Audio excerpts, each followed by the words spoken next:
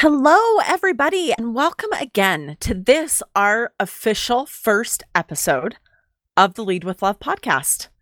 Now, today in our podcast, with Halloween coming up, we are going to talk about fear again.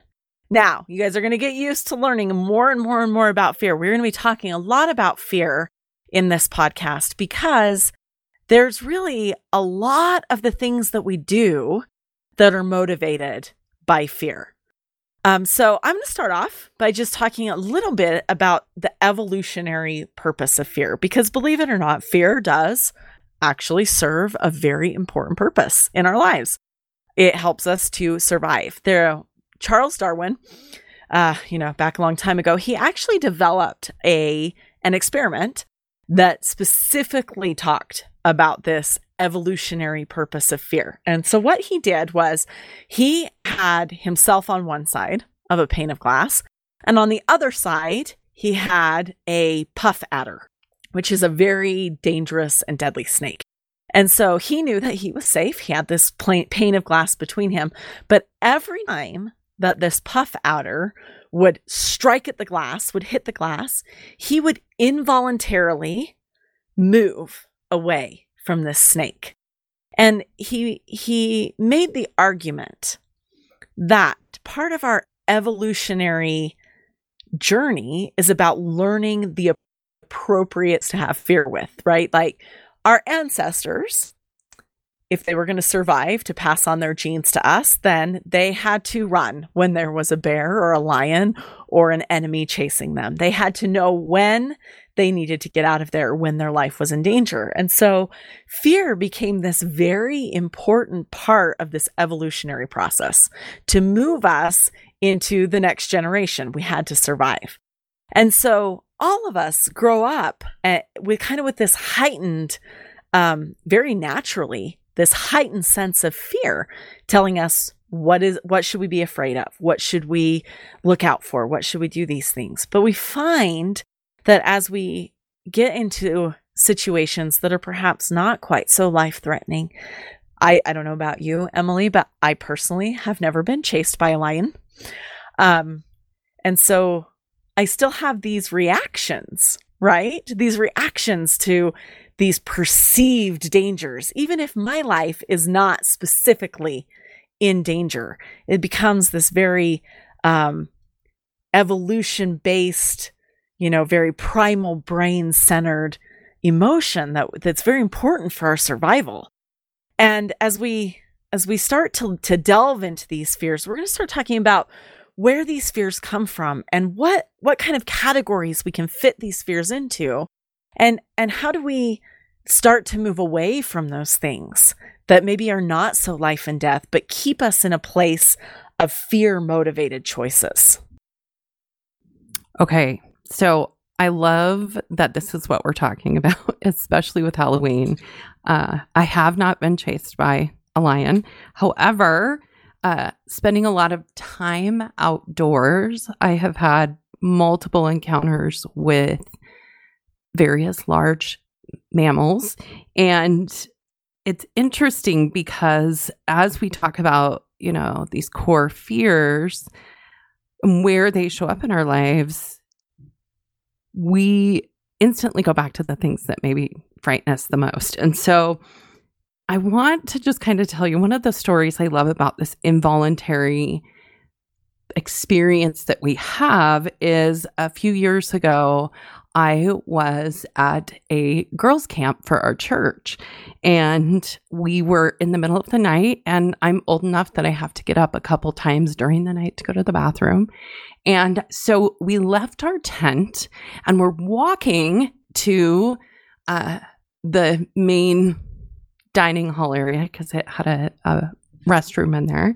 And all of a sudden, I was with another one of our leaders and my friend, and we were walking and we just heard this loud grunting and tables being thrown in all directions. So clearly not something we wanted to walk into. And it was an interesting experience because we instantly knew that that was a bear. There had been a bear in the area frequently. And so we knew that this was the bear. We could hear it. We couldn't see it yet. And instead of sitting there and having to think through, I wonder what I should do right now, it's like an involuntary, we turned around and we went back to our tent. And then we proceeded to kind of click into that upper part of our brain, which is more the involuntary part, which is the part that gives us the ability to think through and brainstorm and plan. And then we started, along with panicking a little bit, trying to figure out what we were going to do. And so when we talk about fear, it's really important to realize fear is important. Fear is what keeps us alive, like Sarah was talking about. And in that instance, coming around a corner and startling a bear at night, not a smart idea. And instantaneously, my brain was able to move me without even thinking about it. So I want to go back to some of the things Sarah said where she talked about the 2 core fears. So those 2 core fears are really the fear of loss. I'm afraid I might lose something. In this experience with the bear, it was really, I might lose my life. This is not a good situation for me. And then the other core fear that we see a lot of things come kind of categorized into is the fear of failure. So think about those for a minute and what might come up for you when you hear those. When we're young and we're learning all the new things in our life, we're learning to walk, we're learning to talk, we're learning how we work in the world. We're also learning things that we might need to be protected from. It's interesting because when my first son turned 3, I remember the doctor telling me the greatest danger in his life right now is his fearlessness, because he's not really in tune with the fact that there's a road or that cars can hurt him. He's just not aware of those things. And so this is maybe the most critical time in his life of learning what he should and shouldn't be afraid of. But what ends up happening is we learn that stoves are hot. We learn that bears should not be something we go up and pet, things like that. But we also pick up on other things because our brains are amazing. So think maybe back in your life about maybe some traumatic experiences that might have contributed to giving you some policies that were fear-based, things to avoid. So here's one that one of our coaches shared with us, and it was that when she was young, she spilt something. I think it was orange juice on a parent at a very young age. So you would think that that's pretty benign, maybe not something to be afraid of. And yet she, the parent, interacted in a brusque way, yelled or got upset or was annoyed. And this young girl at that age created a policy, a belief that I need to make sure never to make a mistake, because I didn't like how that felt.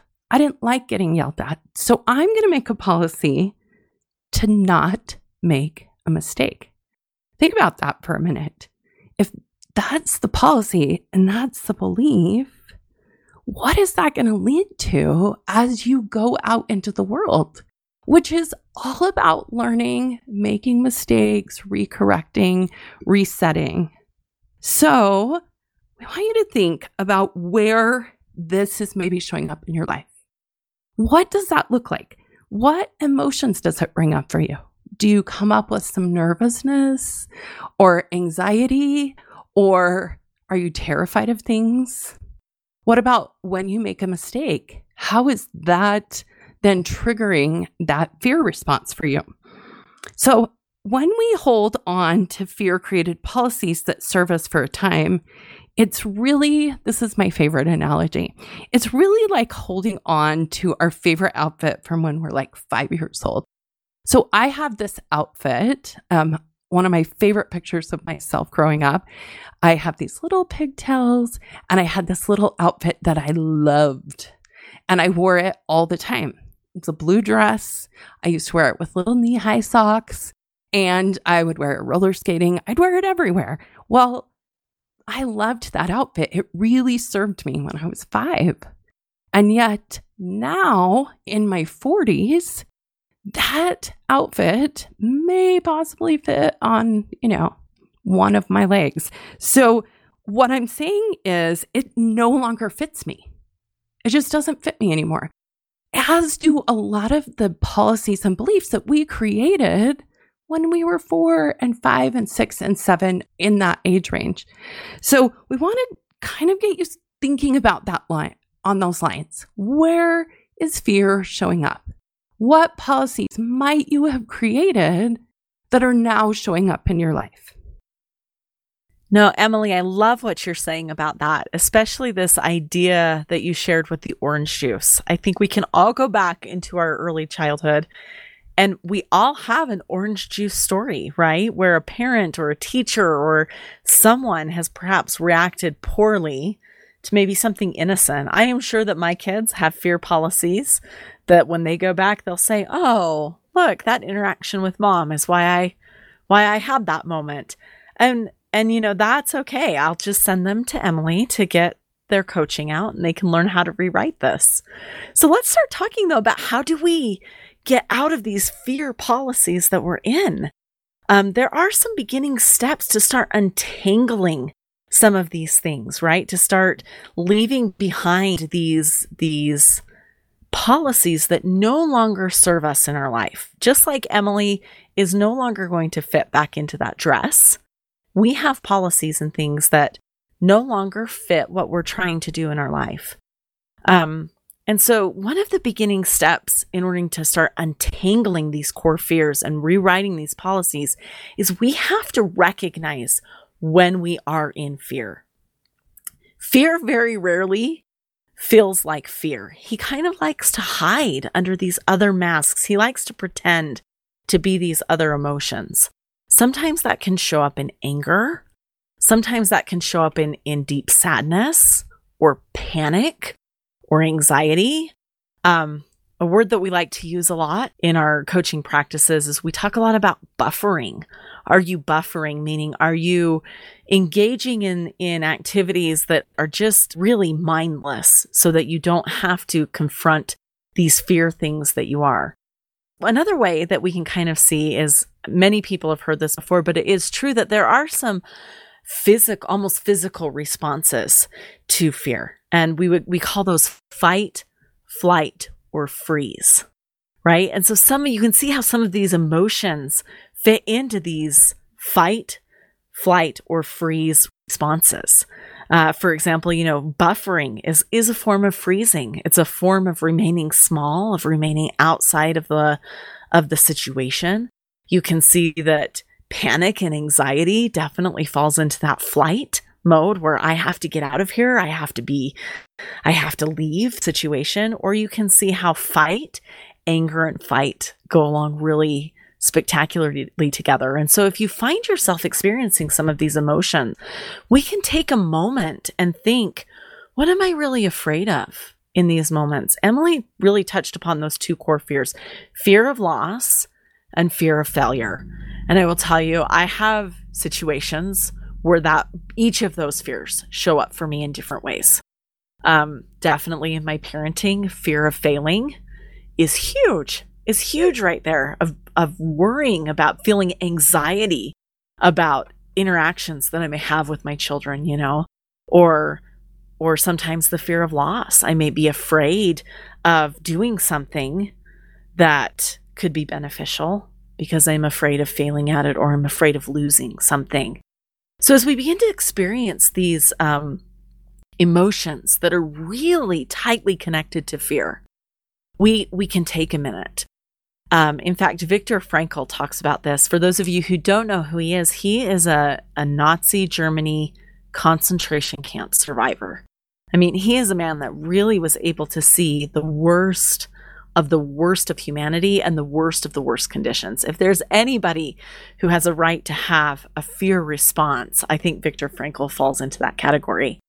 I love this quote by him. He says, when we're faced with these emotions, these fear things, he says, take pause. Between stimulus and response, there is a space. And in that space is our power to choose our response. In our response lies our growth and our freedom. And I love that because there is this space. We don't have to react with the first initial emotion that comes up, or that fear-based emotion, those fear-motivated choices. We have the ability to take a moment, to take pause, and to really decide, how are we going to show up in this moment? Whatever the stimuli may be, how are we going to show up in this moment of time? Now, one of the things that Emily and I have found in our coaching practices that is very, very helpful for this is this idea of 3 options. And we can take a minute and think, what are my 3 options to respond in this moment? Right? Do I respond in anger? And one thing that's important, I think, to notice too, is that sometimes an option is just to do nothing. We don't have to necessarily do anything. That's always a viable option, right? Or how are we going to respond? What are 3 options we have? And then can we think about, what is a fear-motivated option or choice within this option? And what is a love-motivated choice in this option? You know, what are the differences between those moments? And how do I pick that love-motivated choice? So perhaps, let's say, something that has happened to all of us, right? We go to the restaurant, maybe we've called in an order and they said it's supposed to be ready at a certain time and it's not ready, and we may feel some of these things bubbling up, right? Maybe somebody is waiting for us to bring that food and we're afraid that they're going to be mad at us and that somehow it's going to reflect badly on us. I mean, as crazy as it sounds, we may even have the fear of failure of showing up on time with the food, right? It seems so inconsequential. And yet it feeds into these policies that we've written. Maybe for our coaching friend who has written the policy, she can never make mistakes. This begins to feed into that policy. I'm going to be late. Everybody's going to be hungry. Everybody's going to be mad at us. So what are my options? Well, my options are to do nothing and to just wait and allow them to bring out my food. Or another option might be to go and ask somebody where their food is at, right? And what's a love-motivated choice? I can choose to do this kindly and in love, or I can choose to do this in anger and allow all of my fear of the people that are waiting back home to come out on whatever employee is standing there at the moment, right? And sometimes it may even look the same. I may go talk to somebody out of fear, or I can talk to them out of love. I may still choose to go talk to them. But when we make those choices and those decisions from a place of fear, it really is giving our anger away. It's really buying into these old policies, trying to fit into a dress that no longer serves us, right? Where if we can make those choices in love, then we have the power at that point in time. We have the power to make those decisions in a love-motivated, relationship-focused place, which is a beautiful place to stand, I think. So, of course, I totally agree with Sarah. And I love all the things that she has shared, because love-motivated places are very, very powerful. Like she said, we're not giving our power away. We are really seeing into our power. And so hopefully at the end of all of our podcasts is a challenge. We want to offer you a challenge, something to take back into your life, something that you can use to start transitioning to the place where hopefully you would like to be. So the first thing we want to do is we want you to play with some of these ideas. And you notice I didn't say practice. I didn't say figure it all out right now. I just want you to play with them take them into your life and figure out, like, what might this look like? How could I configure this? So first of all, I want to go back to what Sarah said about identifying our fears. So she talked about this, and this is really such a great place to just take that pause, like Viktor Frankl talks about, and to think about, where am I right now? Am I in fear? So one of our good friends years ago said that her family sometimes gets what she calls the fights. And I love that saying, because have you ever noticed that sometimes you just have the fights? Like, I want to pick a fight, or I feel myself just irritated and I want to be irritated with somebody. Maybe you don't do that. I do, though. And so I want you to just kind of identify what's going on right now for me. Anger is such a powerful emotion. It feels so useful. It feels like we're doing something productive with our fear. And I used to not believe that anger was really driven by fear, until I really started getting in tune with my anger. So anger is one of the most informational emotions that we have. When I feel angry about something, this is a perfect opportunity to do what I call a U-turn. I try and get my kids to do this too. Take that pause and turn back into myself. Why am I angry? Anger is a useful emotion because it gives us information. There is a need going on inside of me that is not being met. What is it? So, growing up, I was not a yeller. My dad was, but I was not. And I thought, well, I just am not a yeller. And then I had kids, and everything changed at that point. And somehow I found myself yelling a lot. And when I learned this principle, I started turning that inward. And I started thinking about, why am I yelling at this kid that I love? Yeah, he's done something to annoy me, or, done something to irritate me. But why am I yelling? And why am I angry? So this for me was really good information. I was able to start saying, when I get angry, I'm afraid. And like Sarah said, my main fear, my core fear, is fear of failure. And in this example, it for me was always that I didn't want to fail as a mom. I didn't want to fail in whatever I was doing. So that allowed me to come in and then be compassionate. So start identifying, where am I in fear? I also know for me, and this may not be true for any of you out there, but when I start buffering, and my favorite buffering practice is scrolling through social media, it is a way for me to disconnect from something that feels overwhelming or fearful. A lot of times it's work. Sometimes it's conversations I don't want to have, all of those things. So start identifying. When those things come up, then it's a quick response of, oh, I'm in fear. And then take it through the fear and love options that Sarah talked about. All you have to do is come up with 3. You can check in and say, is this fear-based or is this love-based? So she talked about the restaurant. One for me is I received an email a while ago, and my first response was anger. And I thought, I cannot respond from a place of anger, or I could not respond from a place of love. I could respond from a place of anger, or I could respond from a place of love. Those are going to be very different emails. Those are going to be very different responses that I sit with. So come up with what one you want to do. And that's really the challenge. Identify when you're in fear and come up with 3 options. And allow yourself to feel those. That would be maybe a little part I add on. It's okay to feel angry if you're feeling like it's going to give you good information. It's okay to feel sadness. Figure out what it's there to teach you about. So we really hope that you will let us know.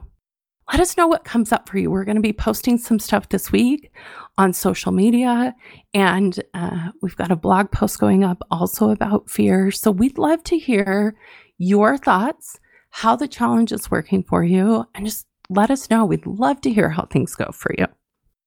Thank you for spending just these few moments with us. We are honored to have you here. Don't forget to subscribe so that you don't miss the next podcasts that we do.